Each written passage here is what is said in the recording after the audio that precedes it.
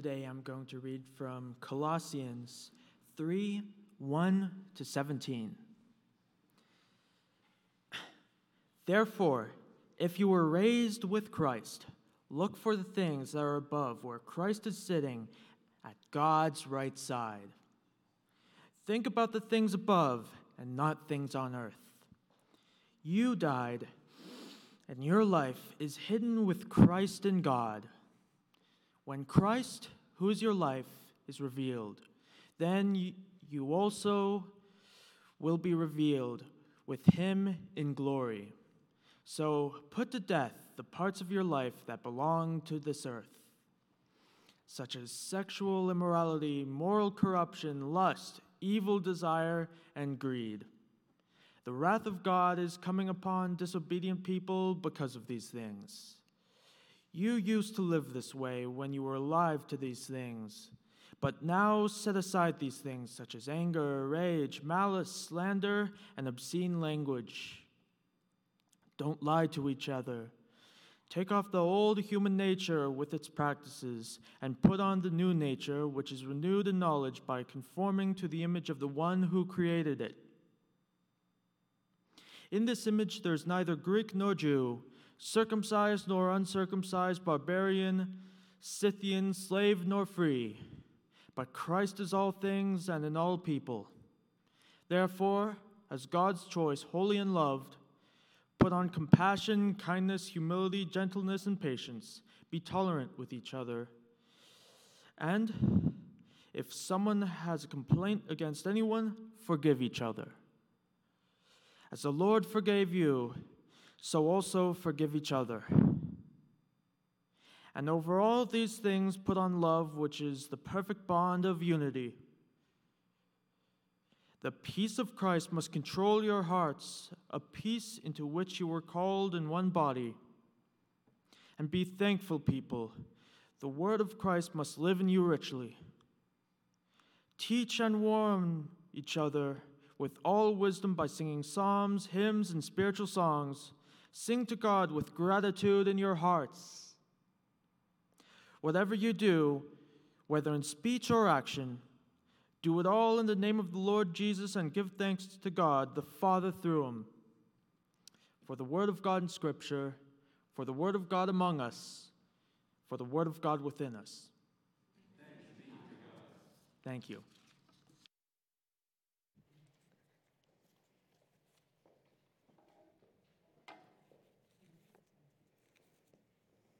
Thank you, Max.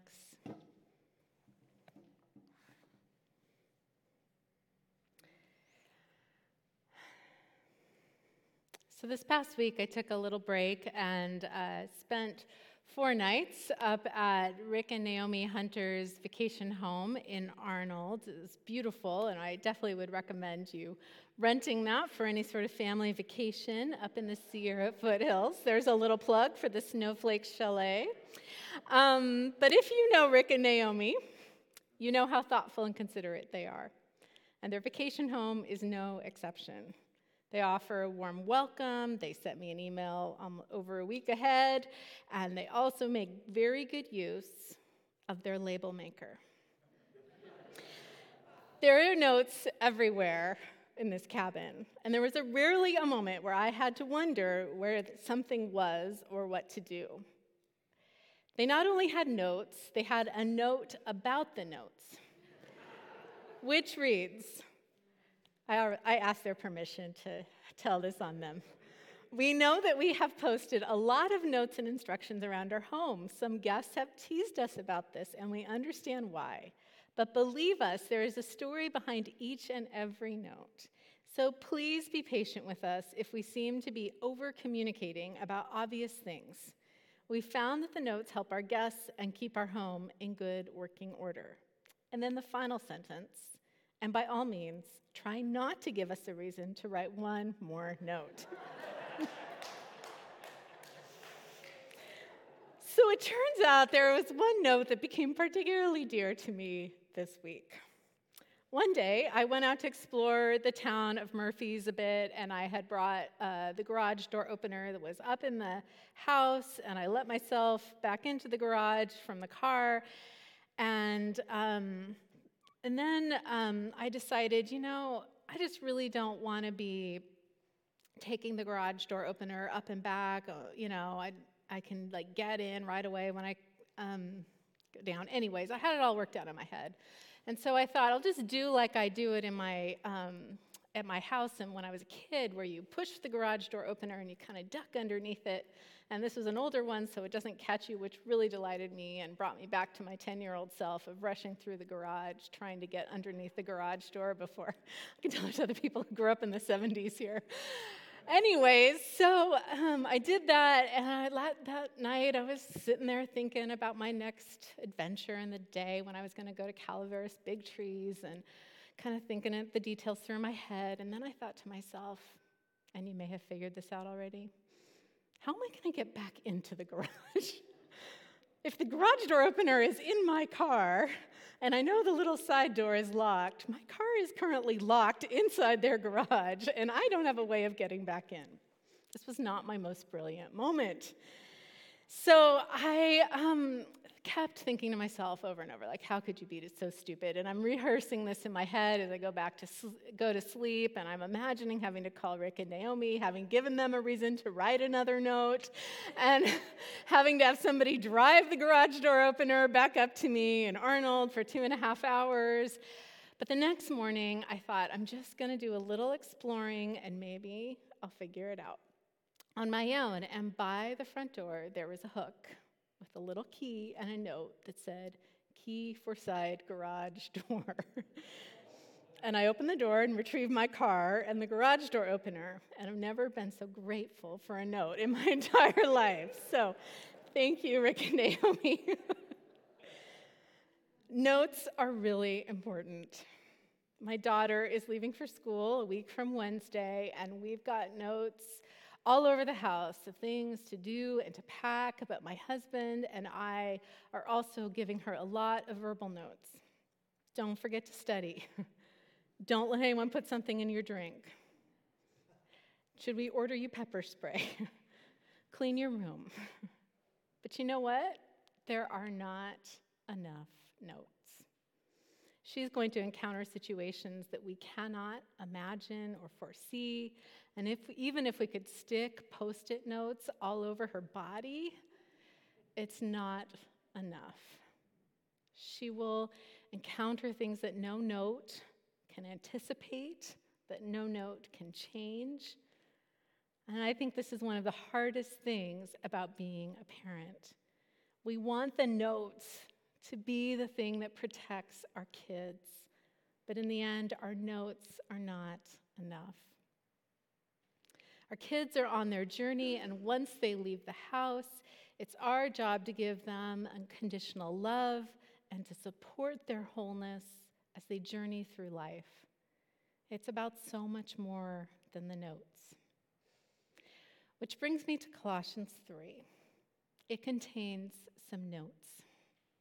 More importantly, it invites the community in Colossae to foster an ecosystem where they can flourish in the way of Jesus, where their lives become full of joy and meaning and hope in a way that changes the world around them. Would you pray with me? Oh God, we invite you to take us beyond the notes we have written and into true transformation of the heart. And may the words of my mouth and the meditation of all of our hearts be pleasing in your sight, you who are our rock and our Redeemer. Amen. So Paul makes a lot of notes. The things you don't do: sexual immorality, impurity, passion, evil desire, covetousness, anger, wrath, malice, slander, obscene talk, discrimination, superiority. The things you do: kindness, humility, meekness, patience, bear with one another, forgiveness. And if we were to read on in the passage, Paul adds a few notes that some of us may take issue with. Things like, wives, submit to your husband, which has been the source of a lot of pain in its implementation throughout history.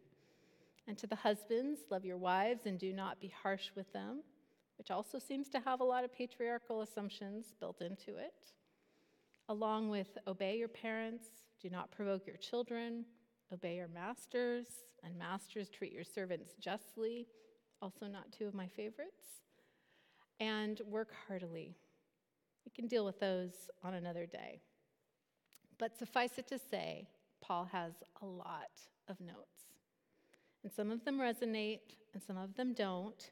Some of them are consistent with the rest of Scripture, and some contradict what we read in other places. Some are bound to Paul's context and culture, and some are timeless. But Paul's notes are sandwiched by these bigger statements. Things like, set your heart on things that are above. For you have died, and your life is hidden with Christ in God.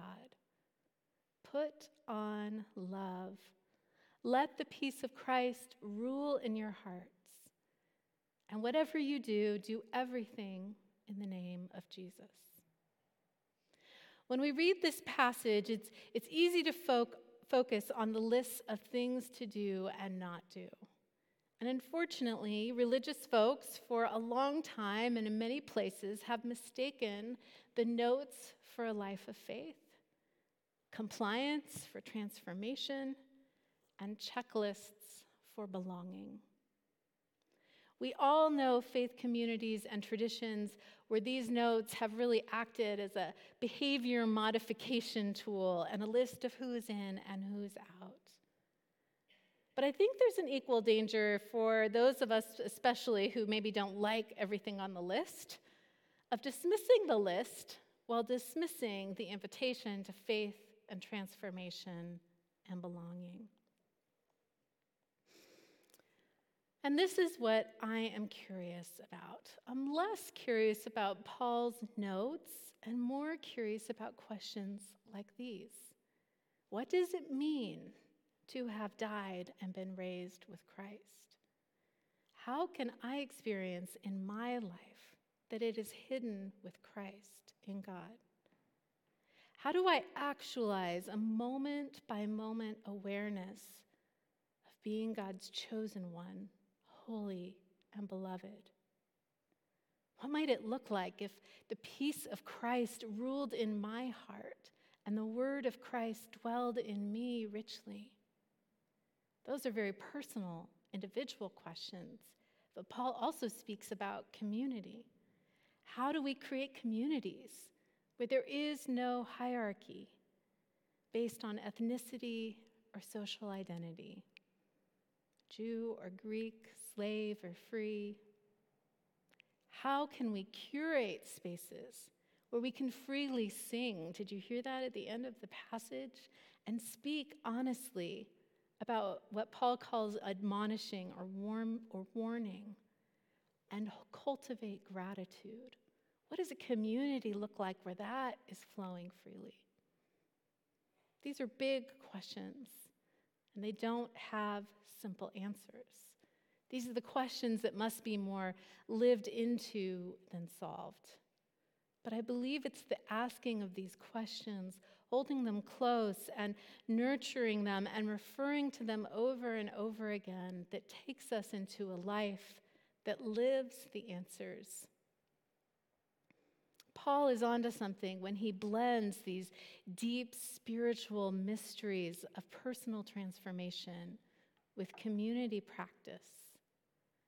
While each of us need to own our own individual journeys of transformation and faith, and that's important, we also need communities that are fostering an ecosystem where this transformation can happen, where it's possible, where we're encouraging each other, where we're helping each other move deeper and more fully into who we are created to be in the image of Jesus.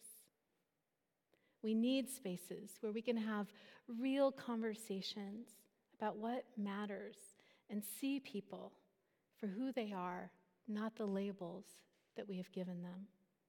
We need practices like singing and teaching and admonishing to help us open our hearts and minds to a different way of being in the world.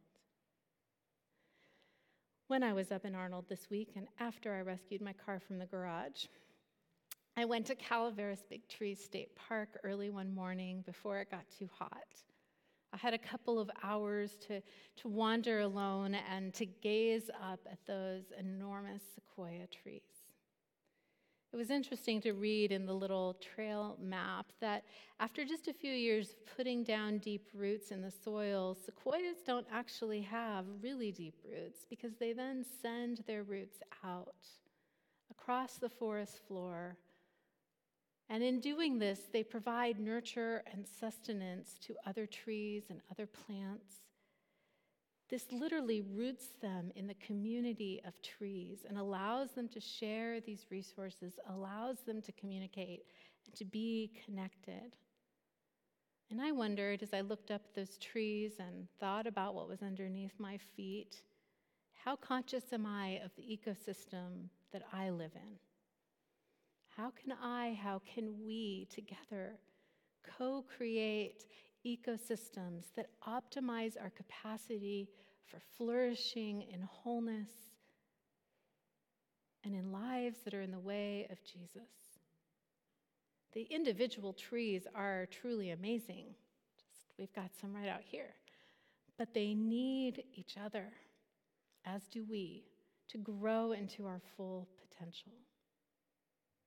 And so as we think together as a church and come into a new, fresh season, how can we together root ourselves into the stream of Christ so that we together, this place, the gathered people of God, be an ecosystem of justice, of hope, of forgiveness, of hospitality, of grace, of beauty, of compassion?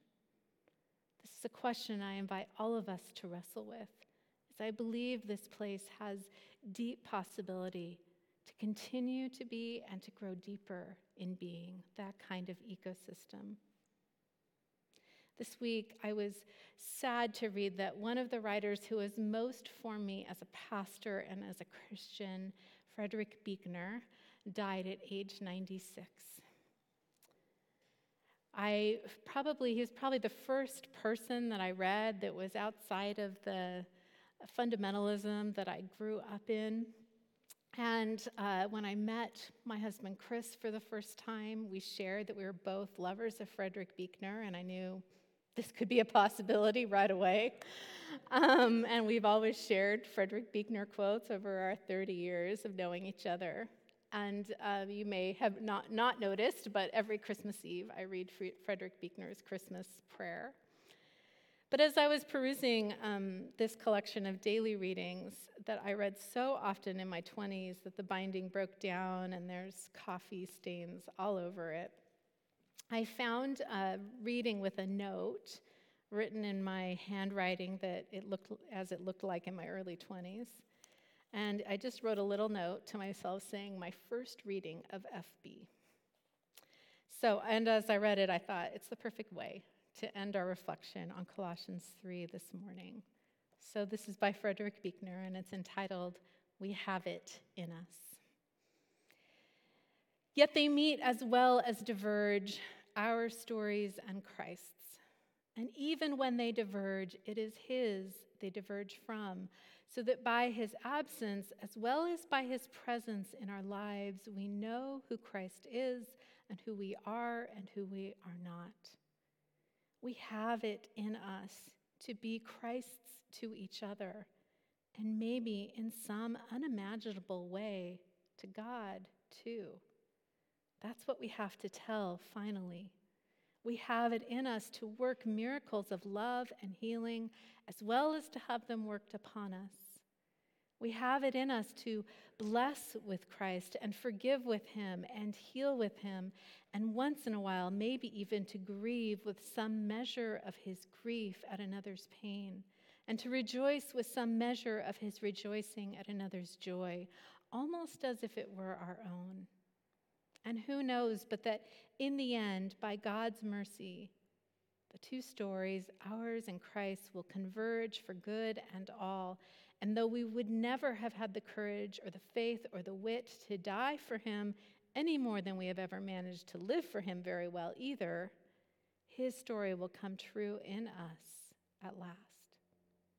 And in the meantime, this side of paradise, it is our business, not like so many peddlers of God's word, but as men and women of sincerity, to speak with our hearts, which is what sincerity means, and to bear witness to and live out of and live toward and live by the true word of his holy story as it seeks to stammer itself forth through the holy stories of us all.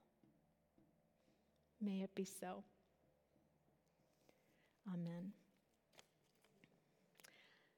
I'd like to invite you to give to this ecosystem that we call Valley Presbyterian.